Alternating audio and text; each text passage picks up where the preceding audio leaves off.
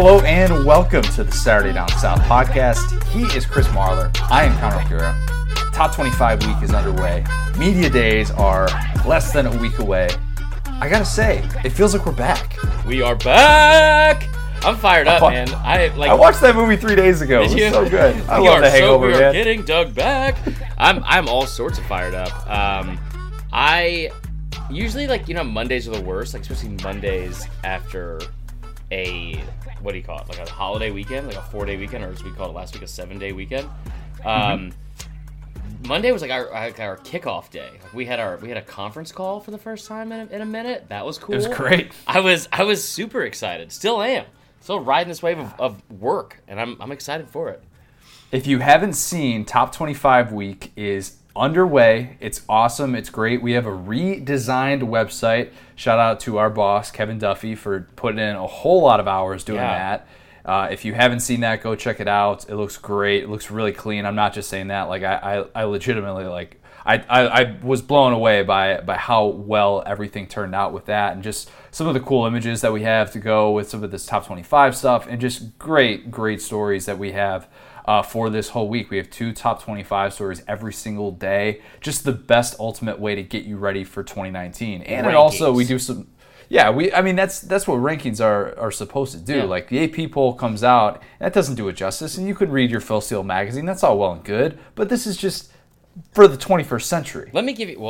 That's very advanced stuff. Let me just get everyone excited. If you're not on board yet, let me just tell you what's ahead of you from a content standpoint. Okay, I'm pretty pumped about this right now. Hashtag content. Hashtag content.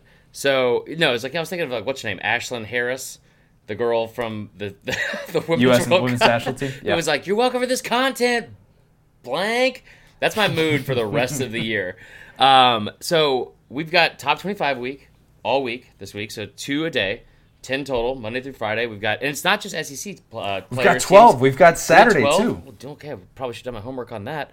All right, so we've got 12 and Saturday, too. But then, starting Sunday, you're talking about the eve of media days. We'll have stuff all week from media days in Birmingham. We'll be there, obviously, but we'll have stuff for that. And then if you're not interested in just the coach speak and all that kind of stuff from media days, or you're tired of the rankings, fear not, because literally the Friday, the day after media days, SEC Network starts their 24-hour takeovers for every single SEC team. 24 hours of what do you call it? Games, past games, highlights, I don't know. Regardless, 24 hours of happiness for each fan base. And then after that, we are talking about getting into August, and it's football time. And camp starts in July now, so yeah, it's a football month basically. I'm pumped. So it's a very good thing. It did feel like this week was kind of like we're back. We're definitely, the season is fast approaching, and that's a very, very good thing. So definitely check out all of our top 25 stories. It's some great work, some great discussion. It's rankings. So tweet at us if we felt like we did your team just a criminal injustice, even though I'm sure you'll agree with everything that we posted, guys. I could personally promise you that you'll agree with everything. No big deal. It'll be great. But as we said, SEC Media Days are here. So what we're going to do today, we're going to have a little SEC Media Days preview. We have a few things that we want to hit on before our interview with Cole Cubelic. Future Us is going to know how that's going to go because we're recording that later today. But it's going to be really, really good. We're going to talk with the SEC Network analysts about some Media Day things, some Auburn things, and just some things about being a dad and life in general. And a couple of surprises. I'm just kidding. We haven't done it yet, so I don't know. Just keep you on your toes, Connor. Future Us is definitely Future Us has some big things planned. Yep. SEC Media Days. Let's start with our favorite things about SEC. Connor, Media hold on. Days. Before we get started, I'm sorry. I didn't put this in the doc. But I want to ask you personally, how are you doing after the recent news that broke this morning? About Malik Willis? About Malik Willis, your favorite quarterback. I'm glad you brought this up because Malik Willis and Hugh Freeze, both rejected by Auburn, are going to be joining forces at Liberty. Now, you might say, what does this really matter? Malik Willis, the guy that a certain SDS columnist said was the number 8 quarterback in the SEC to start the season. That person will remain nameless. What does that impact the 2019 season? Well, here is what it impacts. The Rutgers over-under was 2.5. And one of the guaranteed wins that I had for Rutgers was Liberty. And now I think the Rutgers over-under should drop to maybe at least to 2. That Malik Willis is going to go start over Buckshot Calvert. You are out of your mind, sir. I think we need a little friendly wager on this. If you want to lose on a Malik Willis starting bet twice now, no, I mean Malik Willis would actually be great for that offense. I think it'll be fun to watch. But yeah, you're right, and I usually love gambling, but let's save our audience the having to listen to Rutgers over under bets for season win totals. I've got some fire Rutgers takes for the year. We'll just pace ourselves. It's a long season, and I want to hear them. We all want to hear them, but we'll do it another time. Rutgers got a mention before Bama today. Boom! Take that, guys. And that's when we lost all of our followers. Let's go back to our favorite things about SEC Media Days. All right, I'll get us started here. We can alternate if you want, if that makes it easy. I got 3 things that I really want to hit on. So first, I think people who've been going to SEC Media Days take this for granted. The fact that fans actually go, in my opinion, is really, really cool. Yeah. I went to Big Ten Media Days for the last, this is the first year I'm not going, and the 5 seasons that I've been doing Big Ten stuff for us. Dark side. And fans will show up there. They have like a fan event thing that's there, but it's not like, you like see coaches that walk down some sort of red carpet and fans are surrounding them, and it's this like, oh my gosh, everybody freaks out when Nick Saban shows up. We're just here asking for directions. We took a wrong turn off of I-40 over here, so I didn't know if you guys would know how to get back on the interstate. We're just trying to get up to Milwaukee. Your Midwest imitation. You know what? Josh Need did like a things Big Ten fans say, and it was. As somebody who was born and raised in the Midwest, like that Midwest imitation was bad. I'll admit that. Man. I'll admit that about our boy Josh. That was not your best work. That's not Stick bad. to Coach O impressions. All right, my bad call. But no, I seriously think that's like, because Big Ten Media Days take place in Chicago, and it's like in the heart of downtown Chicago, and SEC Media Days now obviously going back to Birmingham. The it's Chicago a little bit different. of Alabama. Basically. Yeah. But I just think that that's so cool. Like seeing fans that are actually like there and who have, they bring their helmets and stuff like that. And Ring Guy's going to be there, and Tiger Jake's going to be there, and all these different characters that you've come to know the SEC with. And like part of the reason that we think the SEC is the craziest football conference in the world is because of some of the stuff that we see at Media Days. Yeah. And so I was in Birmingham. My first thing I ever did with SDS 2 years ago when we went to go interview Bama fans. And so Ring Guy, Shannon, great guy. Oh, yeah. I interviewed him riding a carousel in the food court at the Galleria. I want you to understand, now this is going to be a lot of fun. We get to go to media days, get to do our jobs, and we're back in like football in-season mode, so it's going to be a blast, right?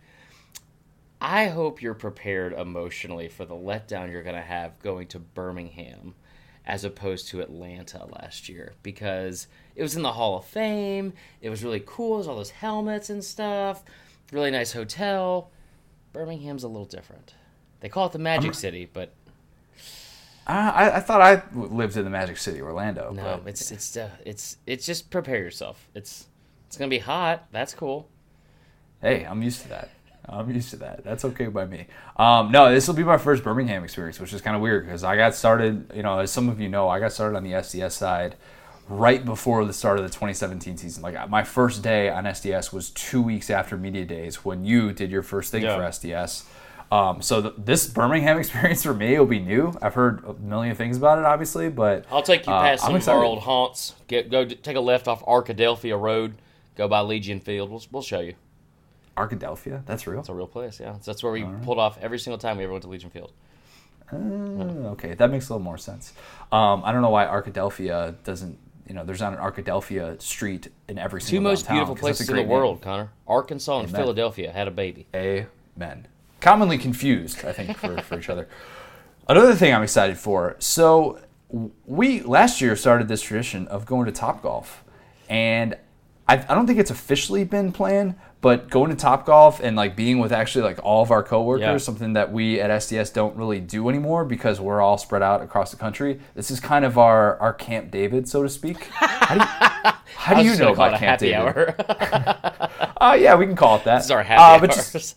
Yeah, so call it lame, but like actually seeing my coworkers in person and not over a conference call. Yeah. Seeing you is like, whatever. Novelty's worn off. That's fine. Yeah, it definitely has. But yeah, just getting to see everybody, SDS crew, like actually, all together in one place, just like the old days back when I started here, and everybody was based in Orlando. It was good times, but it'll be fun. FaceTime with the bosses, man. Coop will be there. For guys who don't know Coop, he's a bear hunter, I believe, and also runs most of our content on the side. He's very, very, very impressive gentleman. Well, Michael Bratton there. Yeah. We'll have the whole crew. Adam Spencer's not going to be there. I think he's holding down the fort out in Cali. He's on our West Coast bureau. That's a shame that he's not going to be making the trip this year. But SDS West Coast, it's coming soon. Last thing, interacting with SEC personalities that we rarely get to see in person. And some you get to see like in a game or something like that. But it's only like 3 or 4 times a year, at least it was last year, that Saban really gets to stare into my soul. And getting to do this at SEC Media Days is great, so I'm pumped for that. Last year, getting to talk to Benny Snell about his rap career, Benny the Bandit, going platinum. Still waiting on that track to drop, Benny. I haven't forgotten. Okay? We're waiting for it. And then obviously getting to talk to Devin White about his horses last year was just a once-in-a-lifetime opportunity, because any day that I get to talk about Daisy May is a blessed day. Yeah, that's fair. Let's see. I agree with everything you wrote. I'm really pumped just because it's like, I think some of the shine, I don't say shine's worn off from the job, but I'm just saying, like, I'm trying to be more professional this year and not be like, oh man, like, I'm like Peter from The Bachelorette, who's always just like, this is crazy. This is such a cool experience. Like, now I'm just trying to be like, okay, like, I belong here. Now we're doing things that are like actual real grown up professional things. Here's the thing though. There's a balance, because there are so many people who anytime like anything from Media Day comes out, their take will be like, oh, Media Days is pointless, like we don't need this anymore, blah, blah, blah. And there are going to be people who write columns based on like, oh, there weren't any exciting storylines at Media Days this year, blah, blah, blah. If you're looking at Media Days from just like we need massive stories, right, and that's the only way I'm going to enjoy this week, like, I'm sorry, that kind of sucks. And it's kind of nice to go into this knowing that, it's going to be a fun week. We're going to do some different things. We'll ask different kinds of questions. We're going to be doing podcasts every day. We're going to have some fun interviews. Yeah. We're going to get to talk to people that we don't see on a regular basis. And to me, like, that's, in all seriousness, like, that's the thing that I enjoy most about this week. Yeah, no, I agree. And it's cool because you get to, like, you interact with so many people that you don't realize. I feel like you almost get like a relationship with later on, like throughout the season, when like we're all trying to like working together with content, or like, we have Peter Burns on. It's like, oh yeah, we met him for like a couple of minutes over at Media Days or something like that. But now, you kind of forge these relationships, or they start there. My biggest takeaway is I remember last year this happening more than once, because this is my first experience where I was like in the actual pit of like Media Days, like we're in like the room, and I just got my Mac and I'm just freaking out like, okay, like make sure my mom and or a debt collector doesn't call and the phone doesn't go off, or make sure this doesn't happen. And I'm just like, all of a sudden, Connor goes up and they're like, yes, you, sir. And Connor stands up next to me and I'm like, what in the hell is happening right now? And Connor's just asking a question and I was like, get the camera away. Like, what is that? And it was a good question. But I just remember having an absolute internal meltdown of like, oh, he's like, okay, he's really doing his job. All right, cool. Yeah, absolutely. I was just firing off tweets. Once I get that first question out of the way, and then I can just, sweet talk Joe Moorhead, everything's pretty much good from there. Yeah, it's weird the way you said that, but yeah. no, it's one of those things that, like, I think that in a press conference situation like that, I like being able to fire away with whatever comes to mind. And like some of the questions that get asked, in my opinion, are a bit ridiculous. Not to call out certain people, but like, like some of the questions that are just awful, and you're like, why are these being asked when there are better things that could be offered up in this 15-minute press conference that we get? I just remember finally getting, like, on day 3 or 4, finally getting, like, the nerve up to be like, you know what? I'm going to go ask a question. To, like, the side interview with the players, and I, like, walked up, and all of a sudden, like, 11 to 12 other, like actual journalists, like, crowded in front of me, and I was like, I was looking for the bathroom. I'll just check it out over here. And then I'll never forget, and I won't say his name. I'll just say that he got put on blast by NBA Twitter this weekend. Him standing up in the row in front of us, and then being like, I just wrote an article about such and such. You're all going to want to read this. Because, like, something news broke out of, like, the Big Ten Media Days, and I was like... Oh, it was the Larry Fedora thing, wasn't it? Yeah, it was. It was Larry Fedora. Yeah. And I just remember him... I thought it was the Urban Meyer thing. You're right. It was Larry Fedora. And I remember him standing up while everyone else is seated doing their jobs, like everyone in the room is on their computer writing, doing like trying to get to a deadline, all that kind of stuff. And this guy is just like, "Are you not entertained by me?" That's when I knew I belonged. It was Dan Wolke. Yeah, that's what it was. We know. Exactly. We already knew that That's was. exactly what That it was trending on Twitter the other day, by the way. I couldn't believe that. I woke up Sunday morning and I looked at what's trending. It's like NBA reporter gets dunked on or whatever, and it was like, wait, Wolken did this? I've done a lot of things that like I'm embarrassed about, even to this day. Like, you have those like old memories where you're like cringe, like, oh, why did I do that? Or like, but I've never stood up in a room full of other people doing my same job and then told them that they should read my version of that job. Sounds like I should do that. Yeah, please do. No, I will not embarrass you, Marley, I promise. Okay, but speaking of that, that's a great segue. Let's play a little game. Yeah. Let's play a game that I played with Dave Hooker, who hosts a radio show in Chattanooga, does great work for us, does a lot of Tennessee stuff for us. I think he's going to be doing some Tennessee stuff for us next week as well. He's been on the beat for a long time out there. But he threw out this idea. What would you ask every SEC coach if you gave them truth serum? So they have to answer it honestly, no matter what. So what ends up happening, and what often frustrates people about media days, is it ends up becoming like more of a show. And coaches' answers are you pretty much plug and chug. It's the same thing every year. There's not really a whole lot of variation with them. But if you can give them truth serum and ask just one question to each one of them, that's what we always did. We did last year and the year before. Is like the fake quote. Where it's like this is what they coaches are actually thinking. Like the Saban thing and been like, who's going to start? Like, I know one of you idiots is going to ask me who's going to start with Jalen or Tua. Just let me know so I can just end everyone's day right now.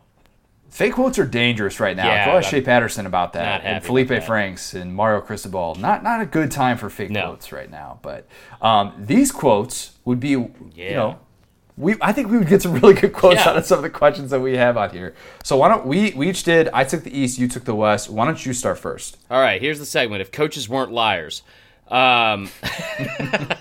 First question I would ask, I'll start with Nick Saban. We'll just go in alphabetical order by team.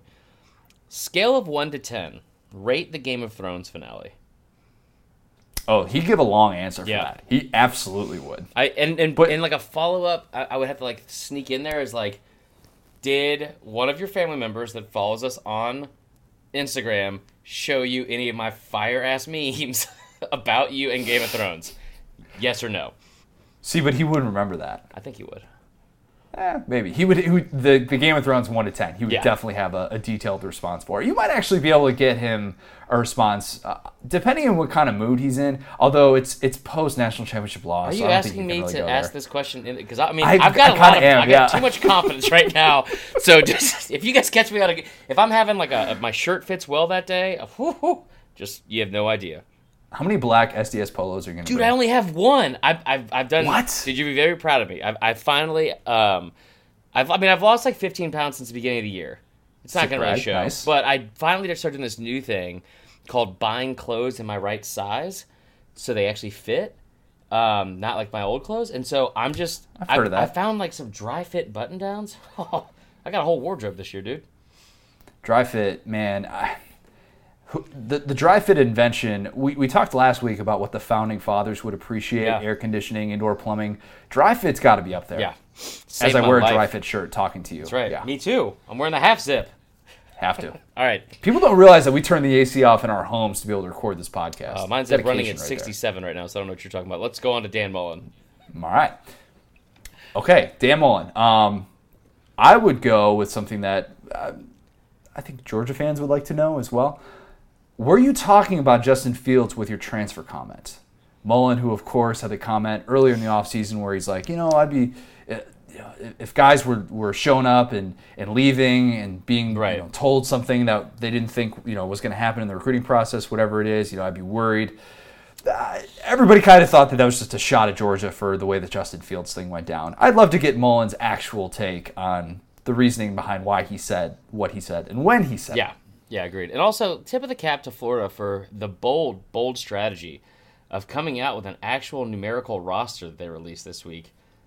Like, you're not going to have at least 3 people off that roster by the time the season starts.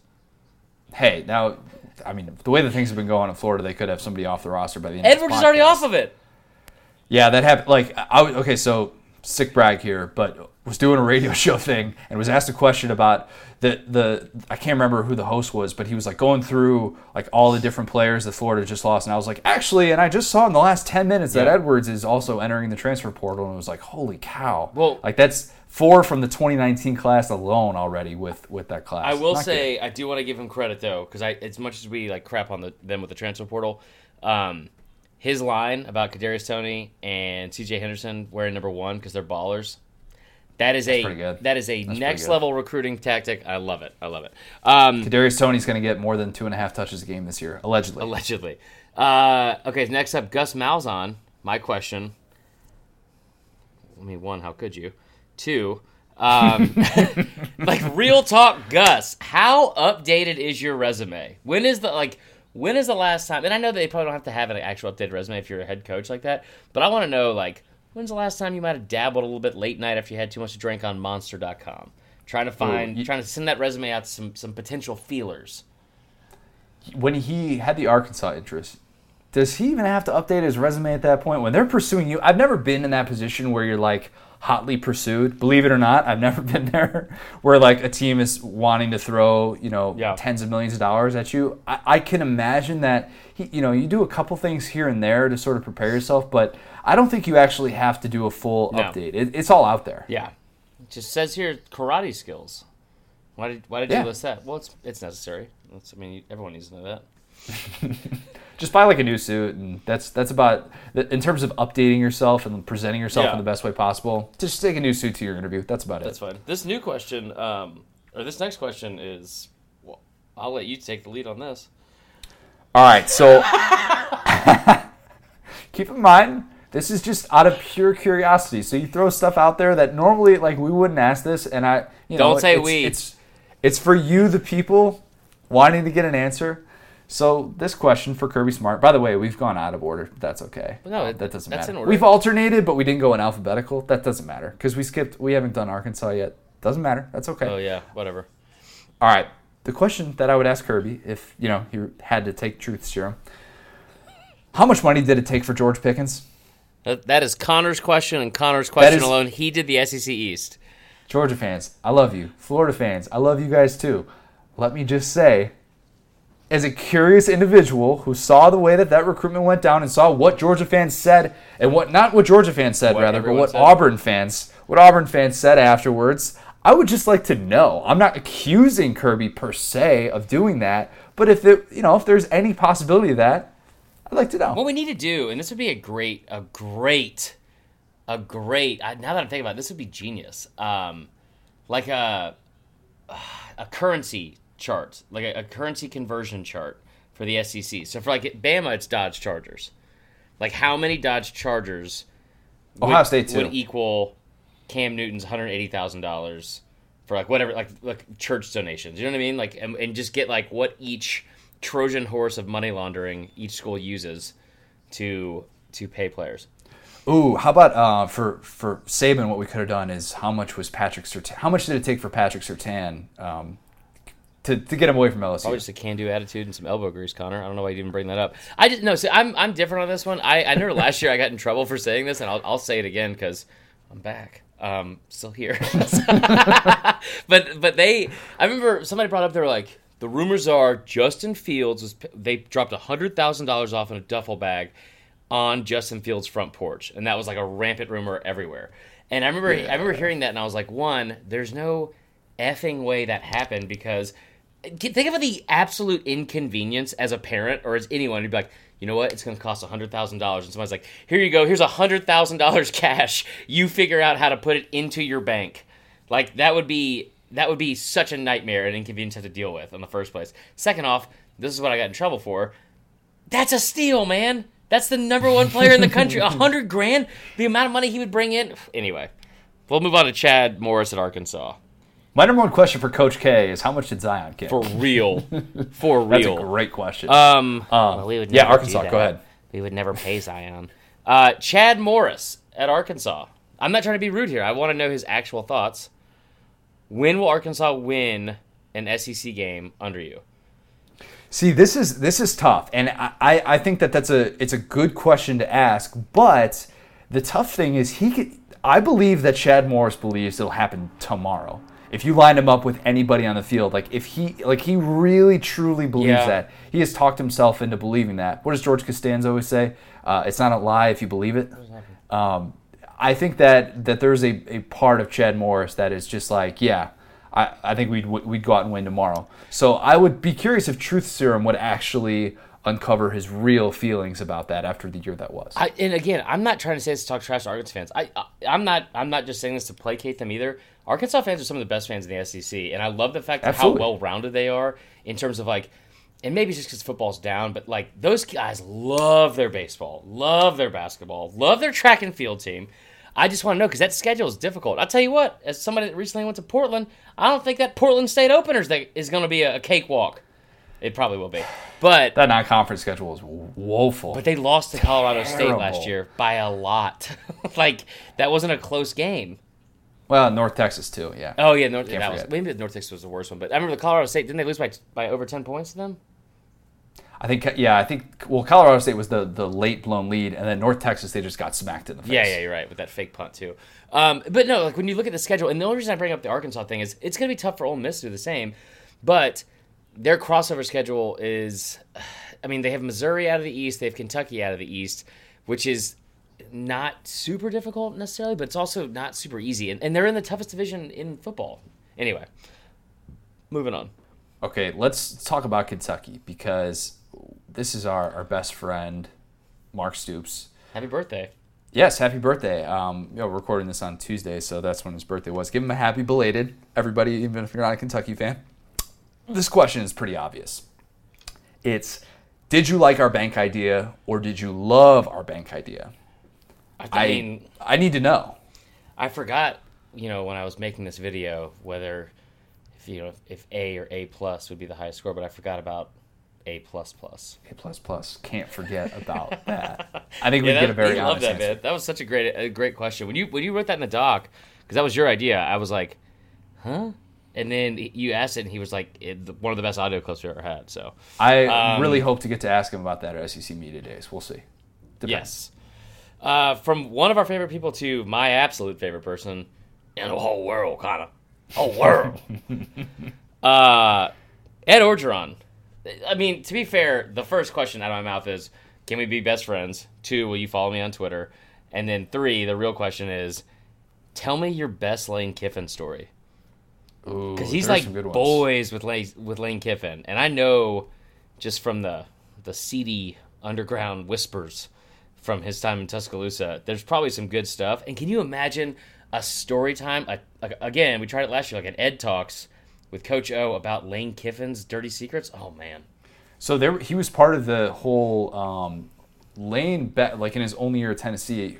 Why am I blanking on the recruit that they were trying to get? But they did the helicopter thing. Kirby made headlines for doing that at the high school game. They were doing that 10 years ago. And he had the whole backstory about how that came to be and how Lane was just like, we didn't want to deal with traffic. So we're like, let's just do this. And we don't really care kind of the repercussions of it. And Coach O was like, it was pretty cool. But it was Lane's idea back in the day. He also he would have a lot of brought stories. College, their college-age girls to the high school football games. And made him have signs and whatever, but, it happens. Whatever. Can you just imagine, though, Coach O, just reading I don't want to get too graphic here, but just a PG version of a 50 Shades book, just of Lane Kiffin's exploits. It was a dog and storm at night, kind of. One night in Tuscaloosa. They were around us bar. Oh, gosh. Moving on. That'd be good. Barry Odom, Mizzou. If you could light poop on fire and put it on the NCAA's doorstep without them tracing it back to you, so pretend no DNA here, would you do it? I think you would. That is the best question in here. And also, by the way, I would love to see the repercussions of this, because the NCAA would be like, we were not aware that the University of Missouri was paying their players extra money so they could afford brown paper bags to scoop up poop in, and $2.99 for lighters to set them on fire. They put them they get the death penalty. Don't put it out with your boots, Tad. Don't tell me my business, devil woman. Mine for Matt Luke, and this is a real question that he's going to have to face at some point. How long until someone in your coaches' meetings undermines you? Or has it happened yet already? Yeah. Because you brought this up, and it is really intriguing to look at when you have a guy like, why am I drawing a blank Rich on Rod, this? you got Rich Rod and McIntyre? Mike McIntyre, yeah. Mike McIntyre, okay, yeah. I couldn't remember if it was McIntosh for some reason. But yeah, Mike McIntyre, who are both former head coaches, and have done it, like, I understand that, like, Rich Rod kind of became, like, a laughingstock with some of the things that have happened with his career, but at some point in their career, they've done it to an elite level where they were, like McIntyre was the National Coach of the Year, like, 2 years ago. Yeah, 2016. Yeah, 3 years ago. So, and then Rich Rod, obviously, Rich Rod was he was one wife endorsement away from being the next head coach of Alabama instead of Saban. So, but I mean, he's been a head coach several places at bigger universities. And I wonder how long until that kind of seeps into this relationship. Because I tell you what, winning cures everything, but losing does not cure everything. Yeah, like has Rich Rod tried to be a little bit too much of the alpha in the room, and Matt Luke has just had to pull rank on him, something like that. Matt Luke looks like a cartoon drawing of Ferdinand the Bull. Like I would not try to be the alpha in the room with him. That's pretty good. Thank you. Yeah, no, I think that what we're trying to get to here is we want truth because these questions have been asked by different people and not just us, and it would be very interesting to be able to answer some of these questions, these common Twitter questions with a definitive answer. This one I think kind of speaks for itself. Will Muschamp, what's the most terrified you've ever been of Saban?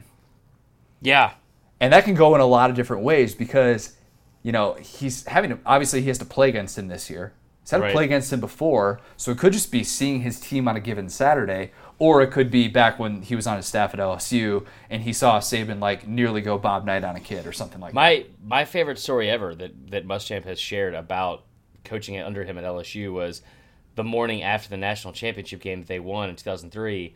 They had a coaches meeting and they're at like this meeting, whatever, and they're all like hungover or tired from the previous night, and Saban just lights into the entire staff and Muschamp for being behind in the recruiting game because there's only 5 weeks left till signing day, and he was like, "Are you kidding me? We just won a national championship, I don't know, 38 minutes ago, coach." It's ridiculous. So wait, real quick, I'd ask the same exact question to Jeremy Pruitt.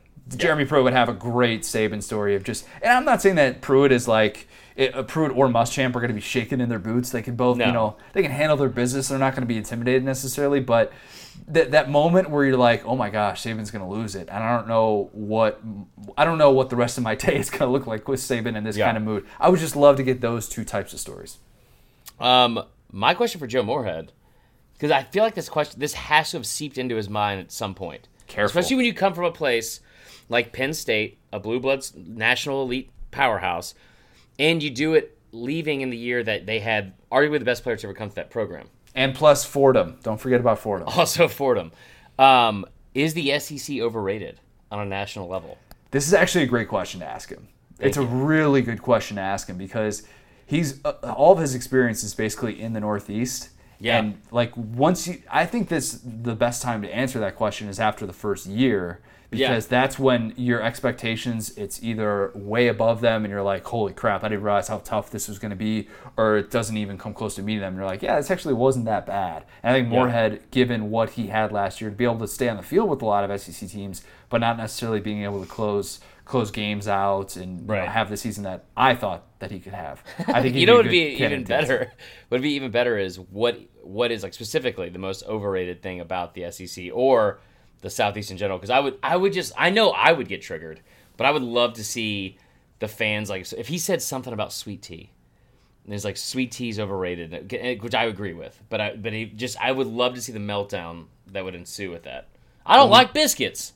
What? Well, we know he likes his Southern food. He admitted that. He's like, it's been a little bit of a tough time keeping my weight down with all these good eats. I don't think that'd be the thing we'd have to worry about. I know we wouldn't have to worry about how he feels about dollar stores. He loves the fact that there are all these Dollar Generals in Starkville that he's able to go to and get his cat food.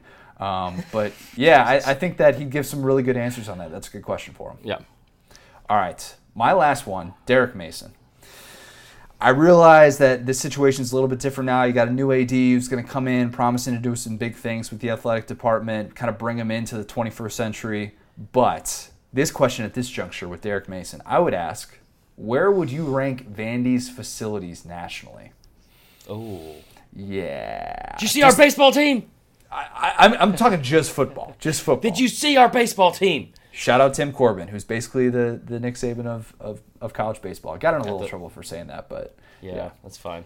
If it wasn't, I mean, you weren't the only one. I put up an actual graphic that we had made from our. Oh, C. Wright and I came up with that stat. Yeah. Well, I know. With that stat. But and C. Wright just like reached out, like, this would be a great graphic. And I was like, all right. And so then I put in the caption. All I had to do was write the caption. That's it. I didn't have to come up with the stat, do any of the research, didn't have to design it, nothing. All I had to do was write the comment below, the little caption. I said, where does he rank among these coaches?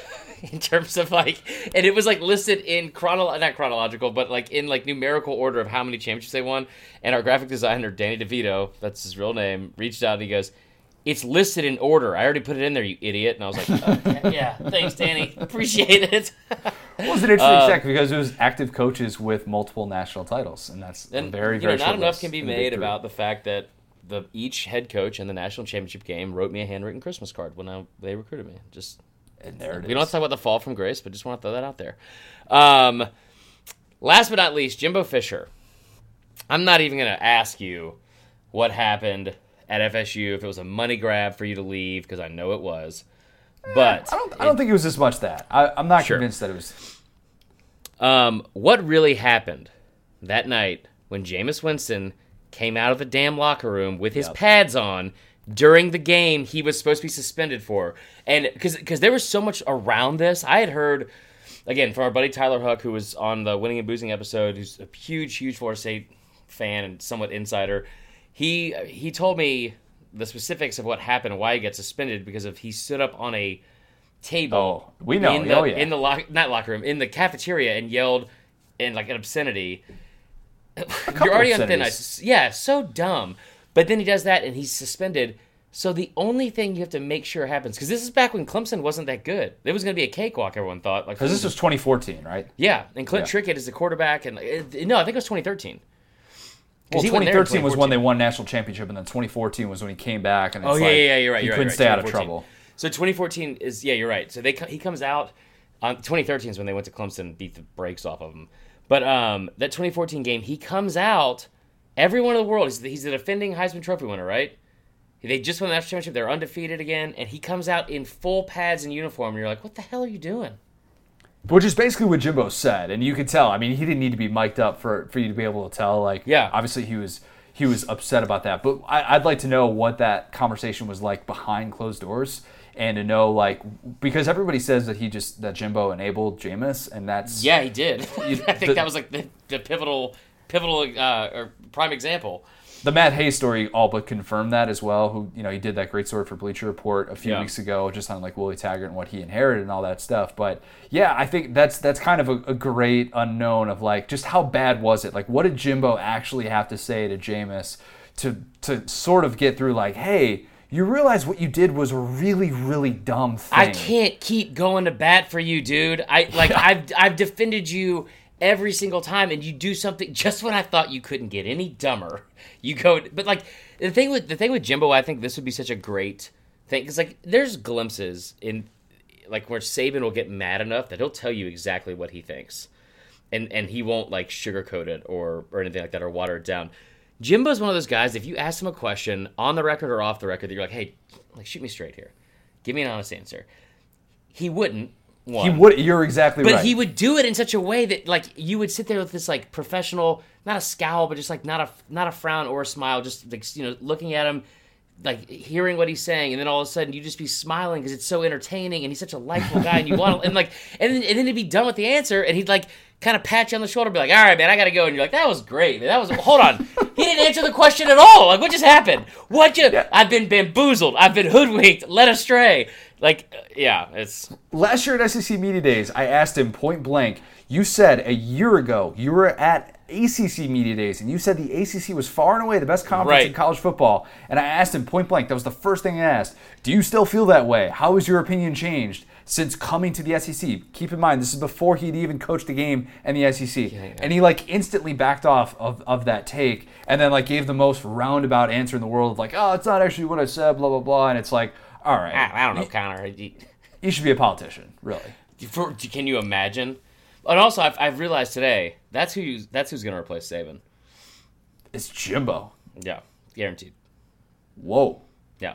That's not even Save a that. question. Bury the lead. My goodness. Yeah. Can we get that I fire had that take on realization record? today, and I was like, yeah, it's fine. I mean, like, I realized that today, and I was sitting here doing some work, watching The Office, like I always do. I had an epiphany. Anyway, let's move on. $75 million guaranteed. It's a lot of money. Alabama doesn't have a real economy. They can give them any kind of fictitious amount of money available. Fair enough. All right, I'm going to hold you to that. All right, 3 predictions that I have for SEC Media Days. These aren't the most bold predictions, I'll say that.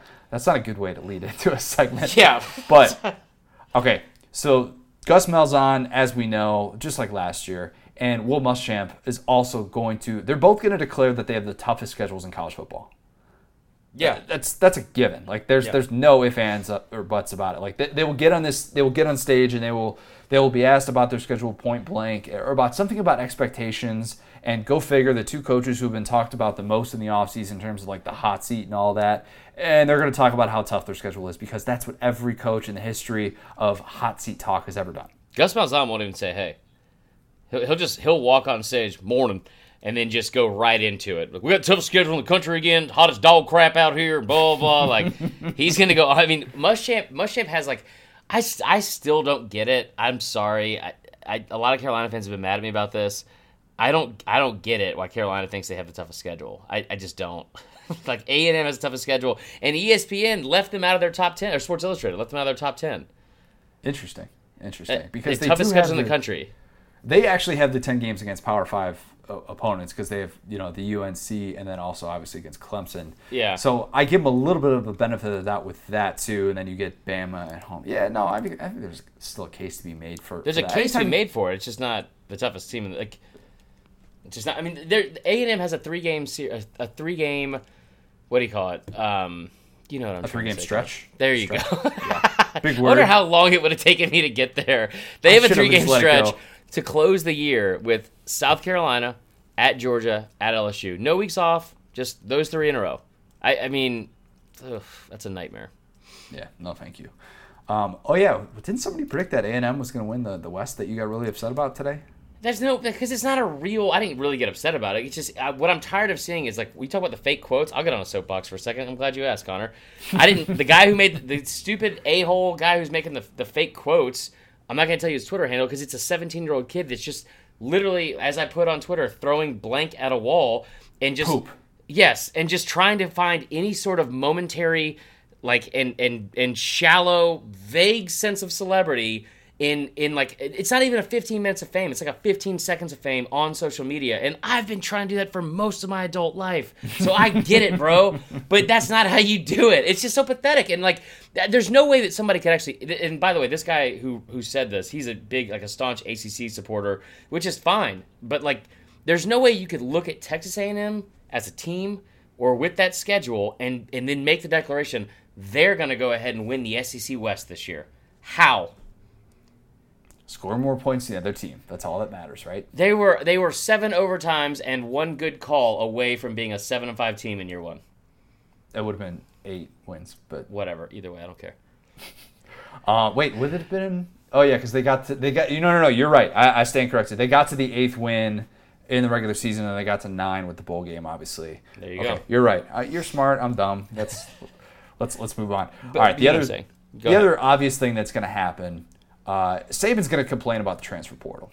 We know that's coming. Saban's not going to be alone because what I keep thinking coming into this week, this is the first real time that we've had to address the transfer portal at media days, and this dynamic of having players and coaches there, where I think there are some players who are really PC in what they say. Yeah. And I think that even some of them are going to come out and they're going to speak in favor of the transfer portal, while coaches will be like, no, this is brutal because they get, somebody like Mullen has to be asked about it, in an offseason where he's had to deal with all these transfer portal stories. He's, of course, going to be asked about that in a year where maybe he wouldn't be asked about something like that if the current system wasn't in play. And I think that we're going to see this divide between players and coaches and the way that they address it. I'm not saying every player is going to come out and be like really in support of it, but I think enough will to where it's going to be noticeable.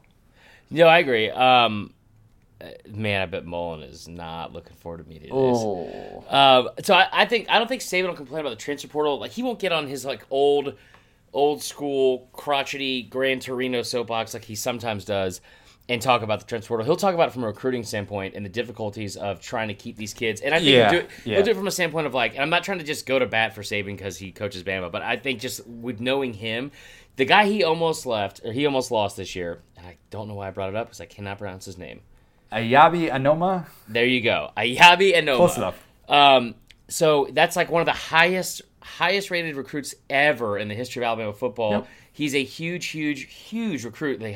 He wanted to leave. He entered the transfer portal, left, came back. That kind of stuff. When you're a freshman, and we brought it before, and you have these guys that are like, 5 stars, like widely recruited, and just have been told how great they are for years and years and years, and then they have to go battle for a spot for a year or more. They're gonna have somebody in their ear that's like, hey, there's like the grass is greener over here, and like this whole continuous, like having to constantly re-recruit these kids, it's awful. Yeah, I think Saban Saban will will people get married, so I don't have to keep dating, man. I mean, Jesus Christ. But I think from that standpoint, he definitely will say something about it. But I thought about this earlier. He has to be happy about the transfer portal in some ways for a guy like Jalen Hurts. Yes and no. I mean, I don't really think that Hurts was impacted by the transfer portal that much because he's as a grad transfer. So. You know what? Let's just leave it at that. That's a good point. We'll move on to the next one. I may or may not have watched the replay of him crying after the SEC championship game, and that's what got that take out of my head. That's fine. You're right.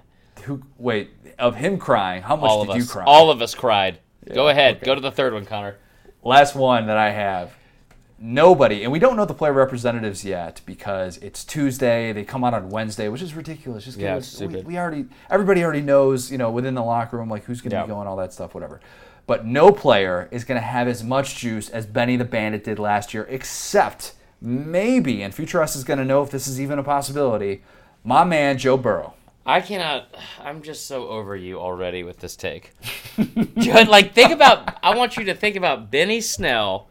Benny the Bandit. You said as much juice as Benny Snell, Benny the Bandit, a guy who had Snell, tattooed on his stomach, versus Joe frickin' Burrow. Different kinds of juice that they're working with. Like what, Jamba Juice?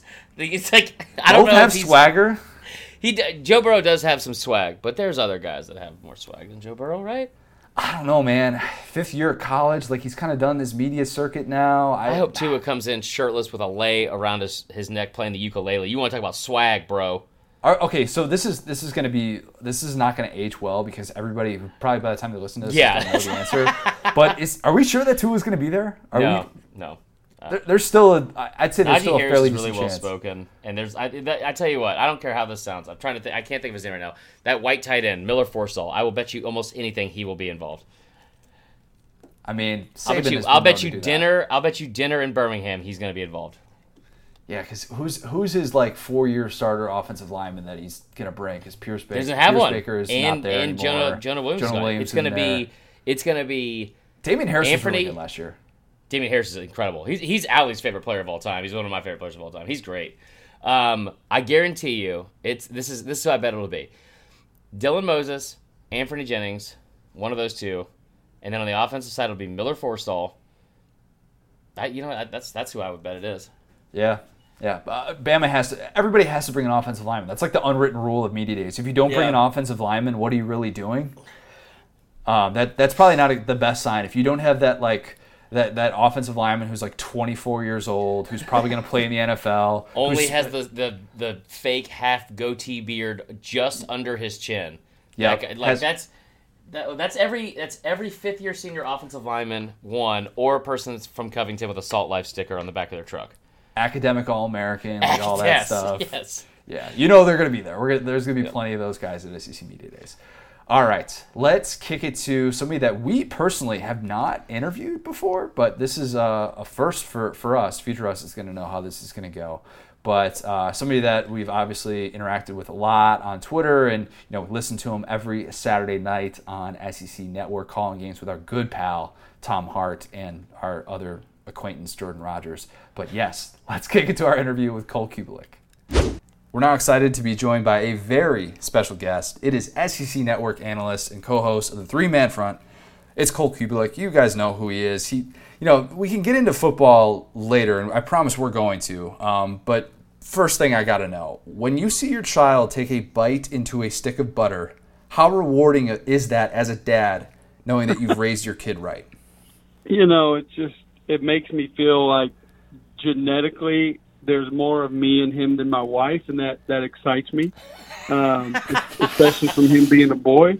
So now, hopefully, his brain power, he gets more of her DNA from that perspective. But, physically and from an appetite perspective, I'm all good with him being more me than her. So it was fun to watch. I didn't egg him on. I didn't ask him to do that. I mean, there was a giant, I guess it's a brick of Kerrygold butter sitting on the counter, and he picked it up, and I just happened to be filming him, and he takes a giant chunk out of it. And didn't even, if you watch his face, like, it doesn't faze him at all. He just thinks it's completely normal. At all. So that's my guy, man. That's That's an my dude. I all-time love parenting flex. And only to be topped off, by the way, if you go back to my videos on Twitter the night before, we're at a Mexican restaurant, and he's dipping his fingers in queso dip without chips and just eating it off of his fingers. So good for him. Yeah, he's a complete maniac when it comes to his eating habits. Gosh, I love it. That is a goal I aspire to get to one day. The transfer portal. We've talked about this on the podcast before. You seem to have access to it in ways that the general public, including us, does not.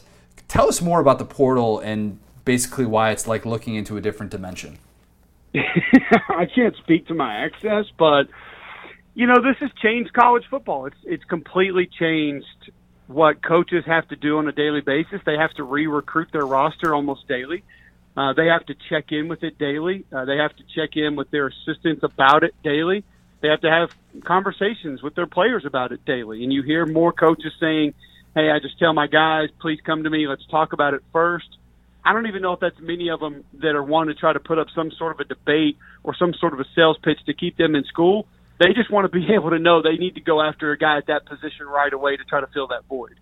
The roster management part has become a big headache for coaches. I think for the group of five, it's become just brutal for them as far as guys who have a good 2-3 year career and want to go play their last season in the Power Five. From a numbers perspective, it's hurting those guys. And then I think from just understanding what kind of depth you're going to have at different positions, specifically quarterback, it changes how you recruit high school kids. And I'm wondering in the next 3 to 5 years, are we going to see maybe more coaches taking flyers on kids who grew up a fan of their school or diehard fans of their school who are maybe a little less talented than one guy that they can get because they know they're going to stay there and be fine being a backup for 3 or 4 years. I mean, those are the kind of things that you have to take into consideration.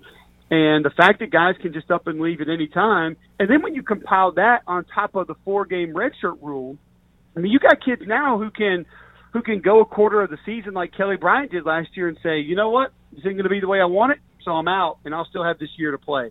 I mean, think about that and just trying to manage that, trying to read the mind of 18 to 22-year-olds and what they want to do, what they're thinking, what other people are telling them, what they're reading on social media is an impossible task. And there are parts of it that I appreciate and that I like.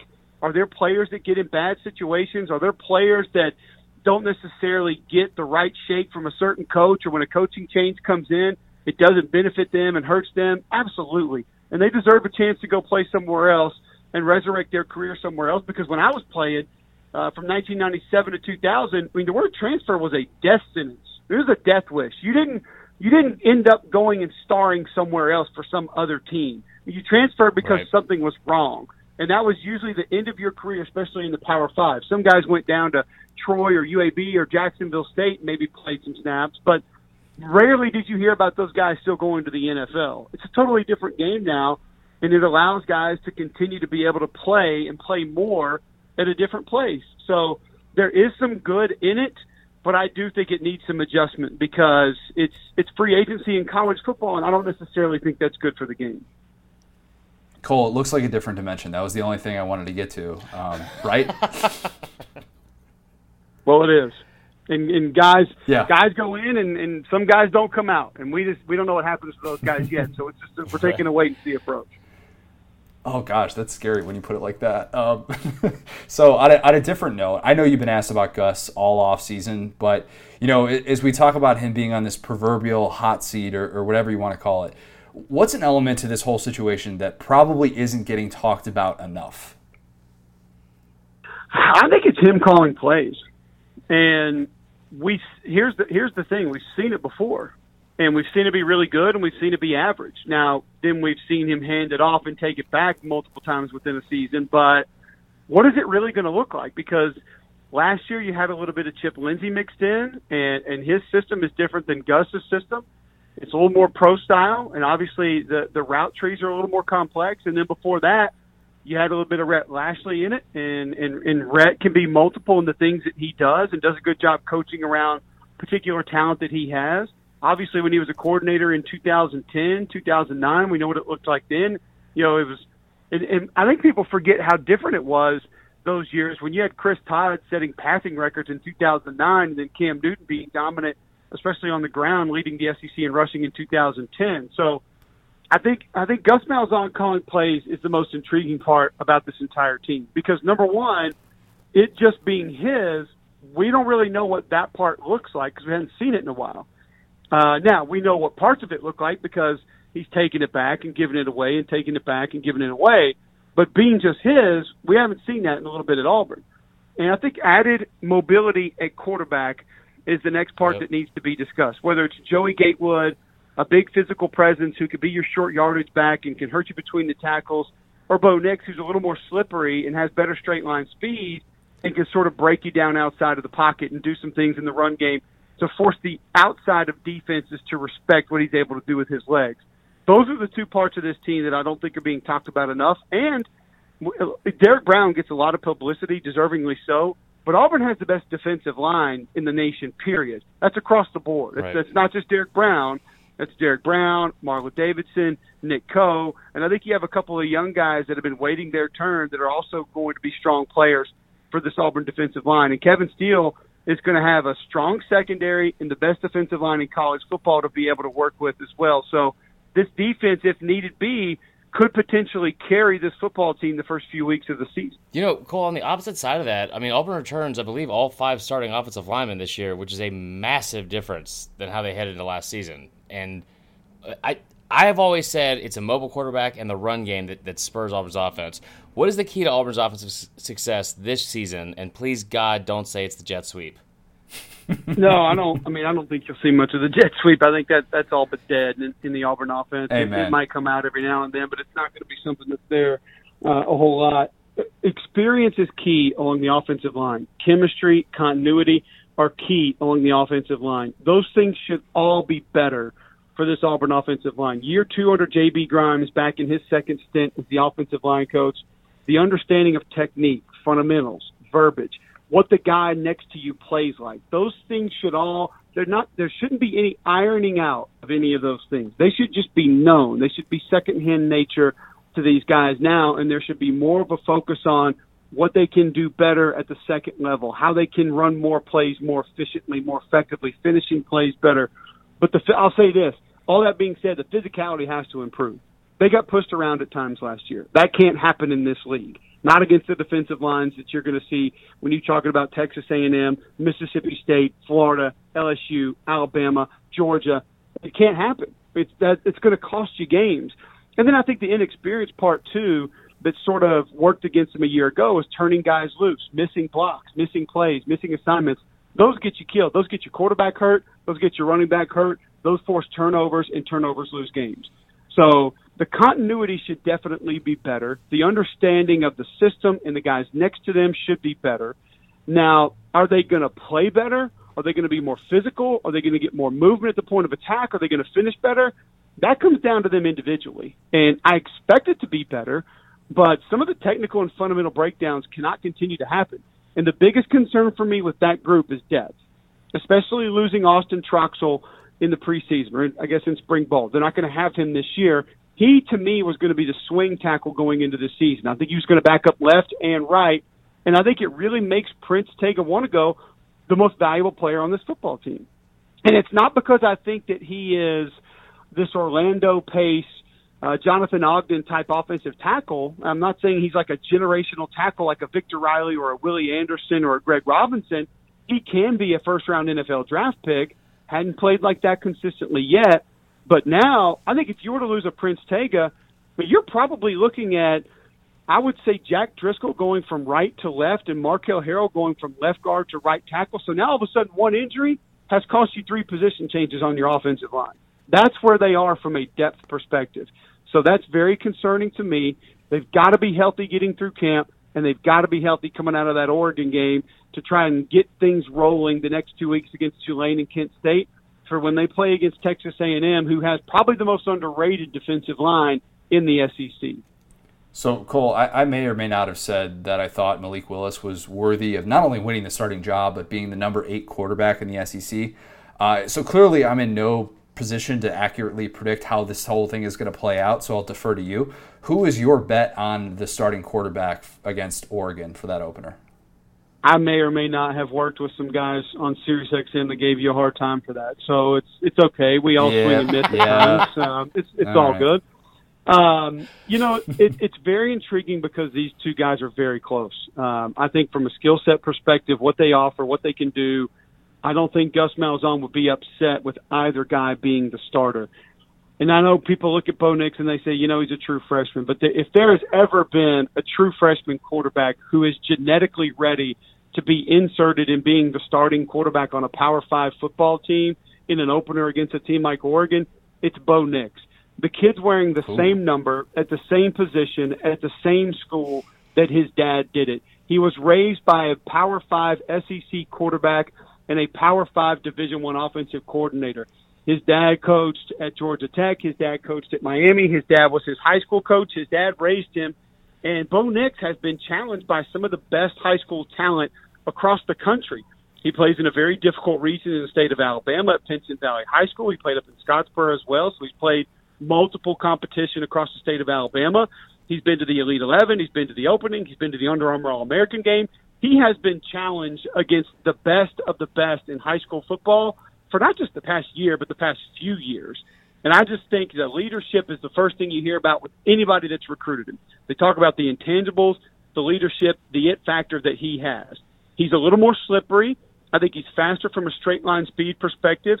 I think he's probably a little bit more accurate, but I think Joey Gatewood throws a better ball. I think Joey Gatewood has a stronger arm. He can push the ball down the field a little bit better. And then he gives you a 240-pound frame, which you're not coaching that. And that durability may be valuable early in the season when there's a little bit of figuring out along the offensive line and with the younger quarterback who's obviously going to make some mistakes and things may take a little bit longer to process. So I think Bo Nix will be the guy at some point in the season. Does that mean he opens the game, taking the first snap against Oregon and goes the entire distance? Probably not. I think you'll see both guys play against Oregon because think about this scenario. How do you manage two guys if things were to go poorly early on against Oregon? Are you going to take a true freshman and insert him into the lineup for his first action of his career, game one, against a top 10, top 15 opponent in Oregon, down 14, 17, 21 points? And vice versa. What if he goes in and there's a bad snap, there's a tip ball for an interception, and he takes a snack on a busted assignment? Are you going to take a true freshman out, down 10, 14 points in the first half, early in the third quarter of the first game of his career? It's a lose-lose situation when you think about what's next, no matter who starts, which is why I think you'll see both guys play, and then you use the Tulane and the Kent State games to have things figured out, and you know who your guy is September 21st going to College Station. Well, you heard it here first. Bo Nix is going to be the start. No, I'm kidding. But you make a lot of good points about that, and I think we can all agree that he has checked a lot of these boxes so far, and what we looked for in a starting quarterback at Auburn, being able to have that slippery ability, as you say. I think that a lot of that is going to really come out earlier than expected, at least for people that are used to seeing freshmen kind of groomed slowly. But we want to transition. We know that you got to go, so we want to take you out on Family Feud. We do this with every single guest. And this is just a rapid fire, first thing that comes to mind. So Marler is going to set the clock for you. It's not a real clock, but just rapid fire questions and answers. And you're trying to compete against Tom Hart here for the high score, so keep that in mind. Oh, well, that should be no problem.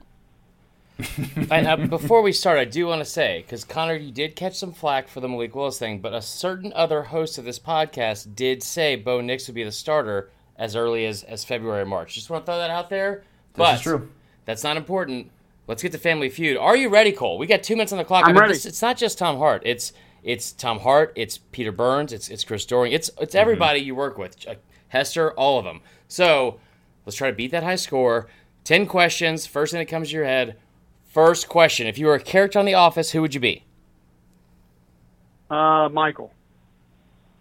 Okay, very interesting. Okay. What is your favorite Iron Bowl boss, game right? and or win? That's good, yeah. Okay, repeat the question. I'm sorry. You're fine. Favorite Iron Bowl game or win? If you say 2000, I'm going to be very upset with you. Believe it or not, it's very weird. It's very strange. I loved the 2000 Iron Bowl, but I cannot not say 1998 when we 97? played the final Iron Bowl.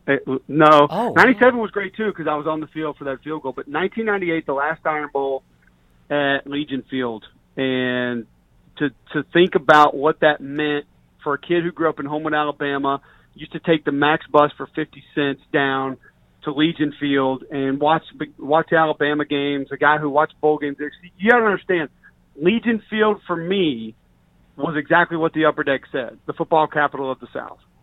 So that's where big-time football took place. And so for me, to be able to play in an Iron Bowl in that stadium, the last one to be played in that stadium, and I know we lost, I get it, but that to me was by far probably the most special football game that I ever played in an Auburn uniform. Connor, there's a single tear rolling down my cheek because I was at that game. Cole, that's an incredible answer. I assumed it was 97 because that was the last time I cried after an Iron Bowl, and I was like 11 years old. But I was at the 98 game, and I may or may not have been pulled off the fence by my dad when I was yelling at Gabe Gross. Regardless, third question. If you had a walk-up song, what would it be? Monster, Kanye West. Oh, love that. Okay. Fourth question. Favorite Disney princess? Ooh. This is tough. I'm going to probably go right now. Well, we have to go princess, so I can't say Ariel. Does Ariel count? Yeah, she counts. Yeah, Ariel counts. That's fine. I like that it fluctuates, though. I'm not sure if that's my final answer because, you know, my daughter's 4, so she's just gotten into I'm going Cinderella because I feel like Cinderella is just the gold standard. So I'll go Cinderella. Fine. That's a good answer. Okay, we got to finish these up. We got 6 more. Bucket list concert. Bucket list concert. Man, I think I've already seen the best concert that I could ever see in my life when Jay-Z and Eminem headlined Yankee Stadium, and Jay-Z gave Kanye West like a 4-song set by himself, and it was just a laundry list of elite artists that joined both guys on the stage. Like, I mean, Diddy, Beyonce, Mary J. Blige, D12, Dr. Dre, Snoop. I mean, it was next level. That wins. So I don't know if it's going to get any better than that. I've seen Kanye and Jay-Z each a couple of other times, but I'll say this. Kanye and Jay-Z ironing things out in concert together on stage again would be kind of doing a Watch the Throne concert would be probably my bucket list concert. Either that or Beastie Boys, R.I.P., bringing them all back up on stage. Oh, that'd be good. Do we have time for the remaining questions? Oh, yeah, no, we'll get it done. Okay, that was a really good answer. And a pretty good humble brag, too. Anyway, 6th question, favorite pair of shoes? Now, that is maybe the most difficult question that you could ask. Right now, this is just randomly off the top of my head, I'm going to go Air Max 180s that I bought when they were re-released about 5 or 6 years ago because dreamed of having them as a kid, could never afford them as a kid, and now I own them. So, The come up, I like that. Okay, we have 4 left here. Better hair, Jordan Rogers or Trevor Lawrence? Or you. Jordan Rogers, because I don't. Ooh, Trevor like Lawrence that. has long, flowing hair, and that's nice. But I don't know if he were to cut his hair, if it would stick straight up in the air the way that Jordan's would. So Not to mention I have to good work point. with Jordan every week, so I'm going to give him a little bit of credit for that. That's nice. Okay, 3 left here. Favorite non-SEC campus or stadium? I'm going to go BYU. Whoa. Edwards Stadium is one of the most picturesque places that I think you can watch a college football game. I'd put it right up there with the Rose Bowl, and just the entire town is just pristine and clean, and everybody's as nice as can be. So loved my trip to Provo. Just like Birmingham. Not quite. No, Not quite as hot, which was maybe the best part. Second to last question here. Describe the Iron Bowl in one word.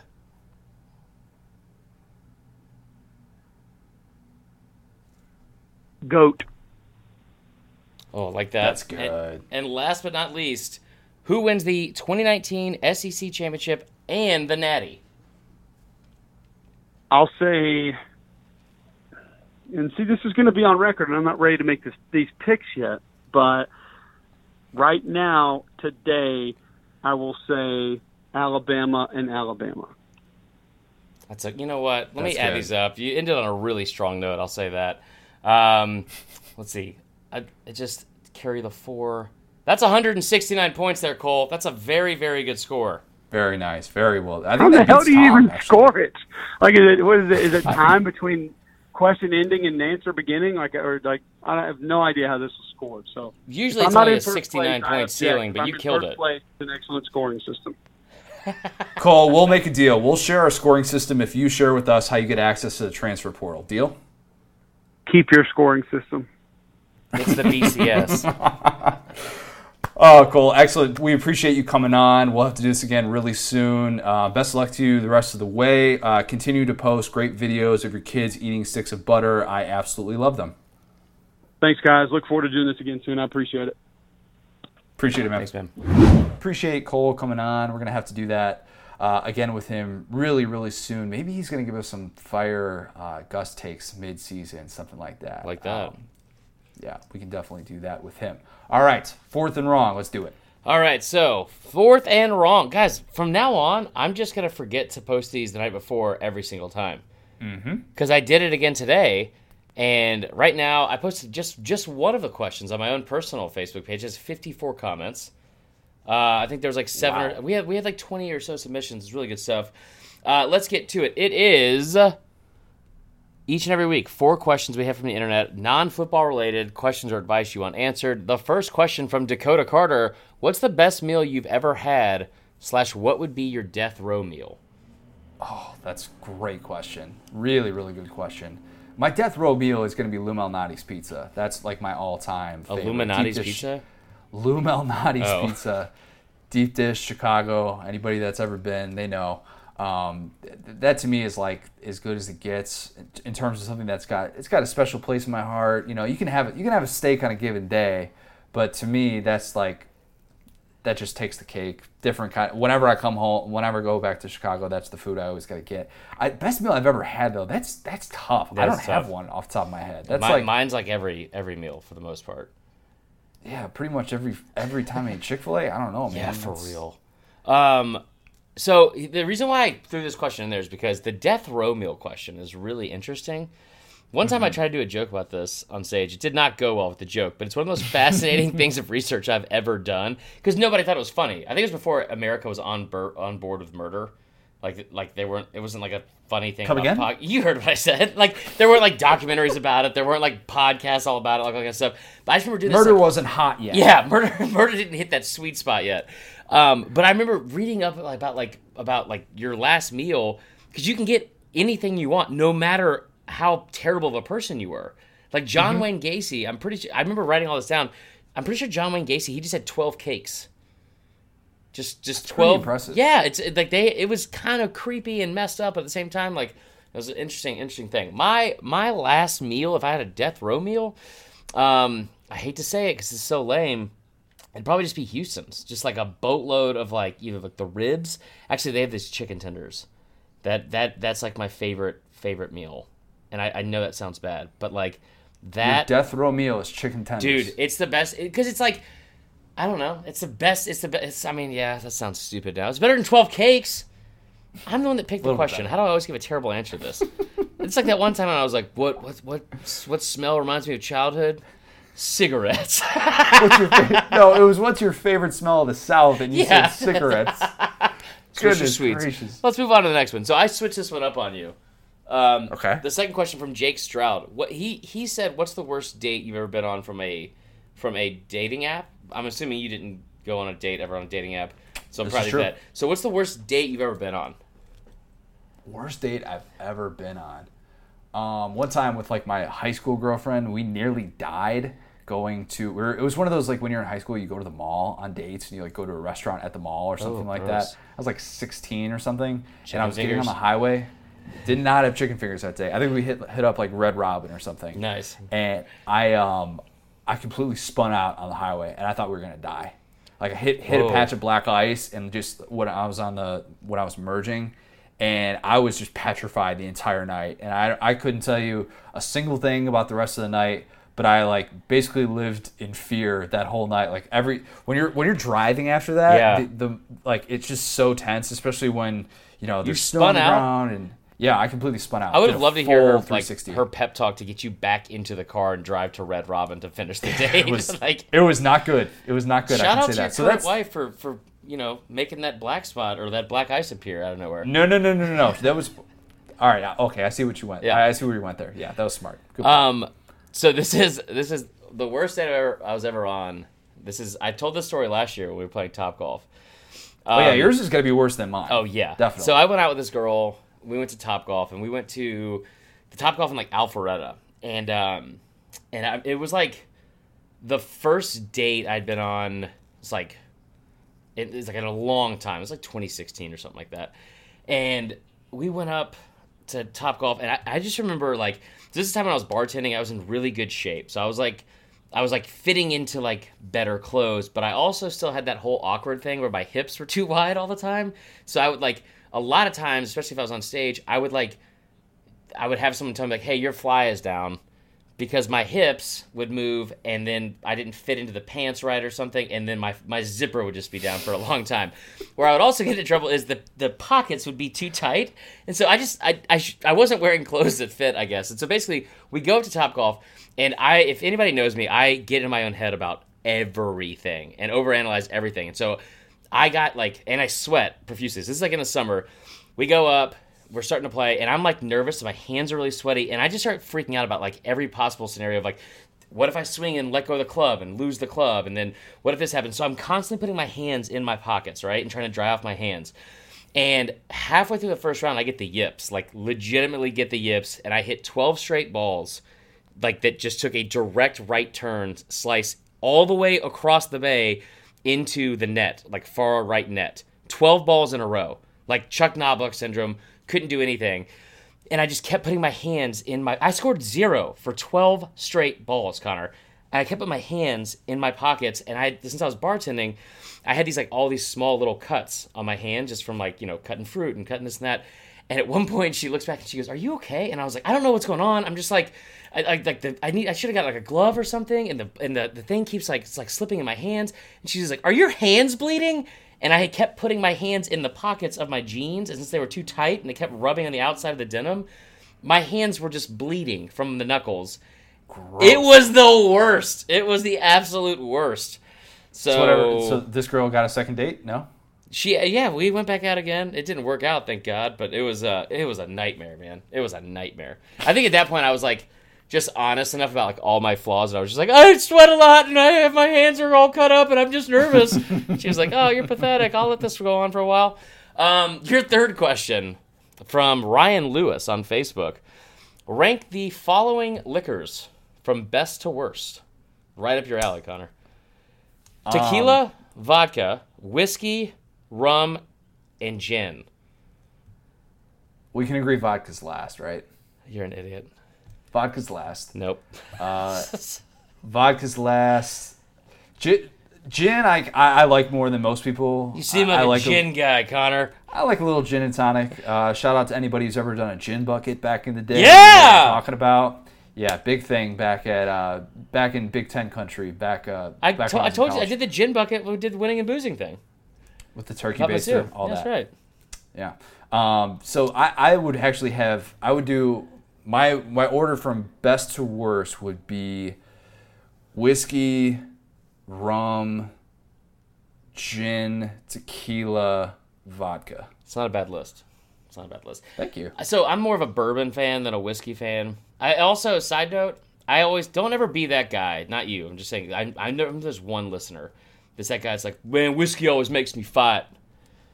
Like, no, you're an a-hole when you drink. Just don't do that anymore, okay? just stop being a jerk. I've never understood the moods for different alcohols. I've never gotten that. It's just blackout or go home for tequila. But it's not like, it's like, oh man, that liquor makes me fight. I'm like, no, it's probably just some deep-seated therapy you never dealt with. It's fine. For me, I'd have whiskey at 1, just solely based off the fact that like bourbon is what I mean by that. Yeah. I've really recently got into old fashions like a lot more. Started making them at home. I had a streak of 7 straight days where I had at least one old fashioned. I saw you post about that, and I was like, "What the hell is going on here?" I learned how to make them, and I was like, "All right, how do you make those them? Ice cubes." Yeah. You've got your bitters. Yeah. You've got your sugar. You've got a little splash of water. Use the actual no splash of water, Connor. You use the actual sugar cube, or do you use simple syrup? No, I just use like the sugar that we and had then just put it home. like mix it. Yeah, That's good. Mix it up. Yeah. And then you get your big ice cube in there, and then you got your orange, your little orange zest. Yeah. You've got your whatever your choice of whiskey or bourbon, whatever you want to do, and that's all she wrote, man. Tell you what I like to do is, especially after I used to do this a lot when I was single and lived at home and alone inside, is just come home from work and grab a glass. You grab a rocks glass. And you get whatever kind of bourbon you want. For me, it was always whatever I could afford at the time. Probably Woodford. I was a big Woodford guy.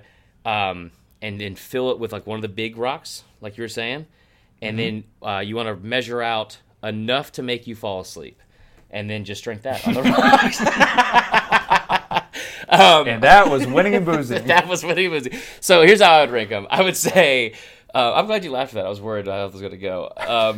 So for me, it's whiskey or bourbon 1, vodka 2. I don't care how basic white girl this is. I used to be skinny, bitch. So it's vodka soda splash cran is my summer drink. So that would be 2. Tequila would be 3, but like only for the margs. Like I'm not a tequila shot guy at all. Yeah. Rum would be 4, and then 5 is gin. Nobody. If the word like if somebody comes in and they're like, oh, you know what? You'll love this gin. It's got a little bit of lavender and hibiscus in it. Like it's not a candle. I don't want that in my mouth. So there's that. Your last question, and this is the one that I really am excited about. What is the worst thing people do? No, you've seen it before. What's the worst thing people do when ordering a drink at a bar? That is from Jonathan Landry on Facebook. No answer I give is going to be able to be as good as yours. So I'm just going to say, 1, don't tip. People who don't tip when they have a drink that takes forever to make. Yeah, that's pretty bad. I know there's worse, but that's the first one that comes to mind for me. Yeah. So I posted this on my Facebook, and a lot of people said like the worst is like when it's busy and you're waving somebody down, and then you get there and they're like, and they like put their hand out like they're giving like telling you to hold on for a second, and they turn around trying to get their order. That drives me crazy. Some of my favorites, just this just gave me like a little bit of PTSD here. My friend Nikki Adams wrote this. She said, "When this drives me nuts when somebody orders a Cape Cod or a Cuba Libre, whatever it is." When somebody or they say Roy Rogers, that drives me absolutely effing crazy, because it's like, no, a Cape Cod is vodka and cranberry. Quit trying to spruce it up and make it sound all fancy. Roy Rogers, cherry Coke. Also, why are you drinking cherry Coke if you're not at the movie theater? That's the only time you should be drinking cherry Coke, like ever. So that really drives me crazy. And then the worst is when somebody orders a Bloody Mary, not at the appropriate time. If you walk up and you're ordering a Bloody Mary and it's not before 2 p.m., like it's not brunch hours, or if it's like a Monday night and it's like 8 p.m., just go home. I think we've said this before, but Bloody Marys are basically the thing that's keeping tomato juice in business. Yeah. Nobody drinks tomato juice anymore with the exception of my 59-year-old mother. Yeah. That is it. That's the disgusting. entire market on tomato juice. There's a Most reason of that you have Florida. to chase.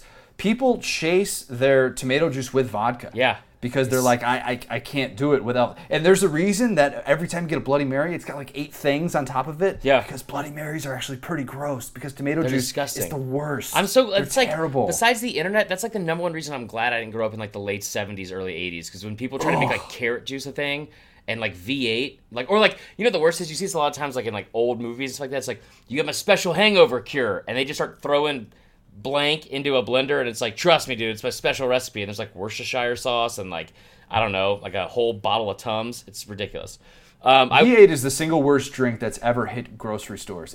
I'd give me raw vegetables and a side of cyanide all day over V8. Give me V8 day-old is oyster terrible. juice. I'll drink that. Oh, that is disgusting. Gosh. I will say the worst thing that's ever happened, one of the worst things, we could go on and on about bar stories, and we won't today, but one of the most ridiculous things that ever happened to me at a bar, me and my friend Victoria Bird were bartending. It's like a Sunday night up at Houston's, and it's not busy. It's like 30 minutes till close. There's like 4 people at the bar. And these 2 younger black ladies came in. They were super nice and everything was fine.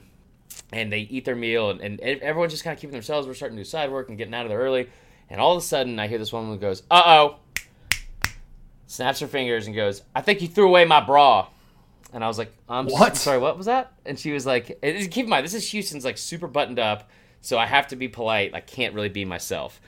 And she goes, you threw away my bra. And I was like, I'm so sorry. You'll have to specify. I threw, like, your bra? And she goes, yeah. And I go, and, like, usually the whole, like, way they teach you there is, like, apologize, the guest is right, whatever. And I was just like, I have to ask, why was your bra off? And her immediate reaction, she goes, I always take my bra off when I'm eating. Like, I was the crazy one. Like it was like, oh, I'm so sorry. I am so sorry, miss.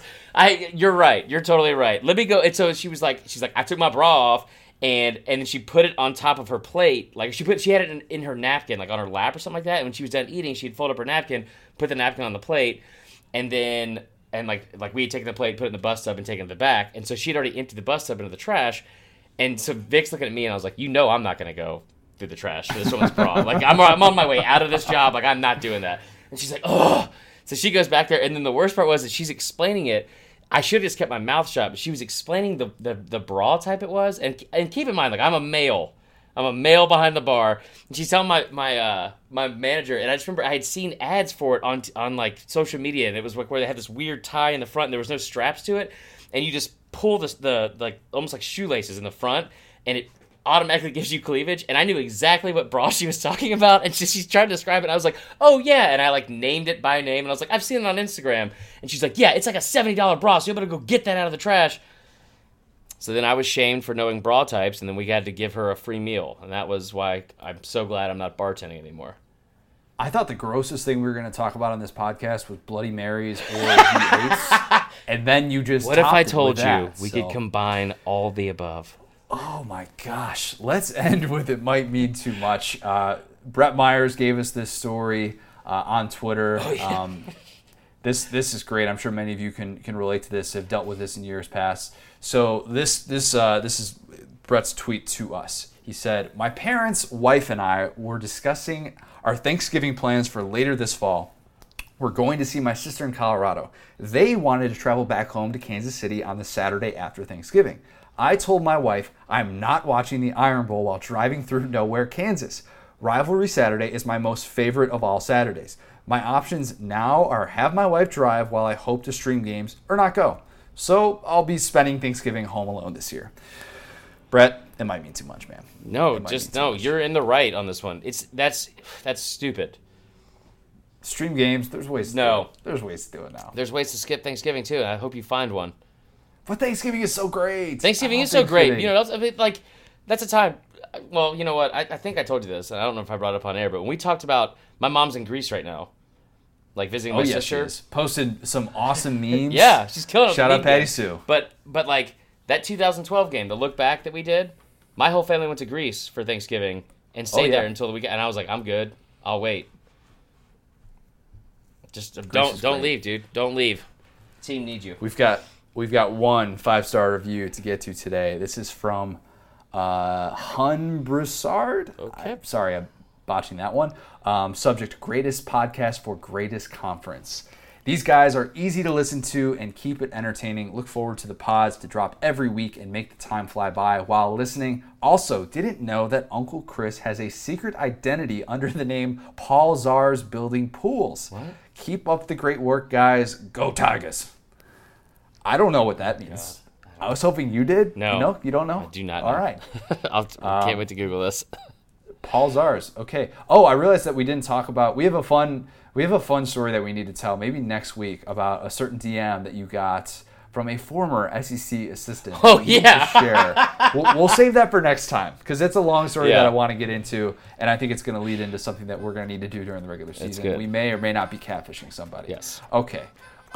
Next time that we talk, we're going to be together in person. SEC Media Days. It's happening. It's going down. Birmingham. Get ready for us. If you're going to be at SEC Media Days, send us a DM. We'd love to meet people, get to talk with all of you. We're excited. We've got a lot of great coverage. Continue to read all of our stuff for Top 25 week. Make sure that you are following along with all of our great content. Do we have a Facebook Live coming up? We do tomorrow night. Ooh, We had one last week, Connor, that went on for 57 minutes. Because nobody wanted to stop. Wow. Yeah. You just We kept talked on about rolling. everything. Follow us on Twitter at the SDS Pod, at CMarler SDS, at CJ O'Gara. Coach O, we're going to see you so soon. Are you going to get a question from Marler? I don't know, he gonna get so nervous, but a hand in the pockets are bleeding again. We can't play no top golf with Marlon. God, it might mean too much. See you next week in Birmingham.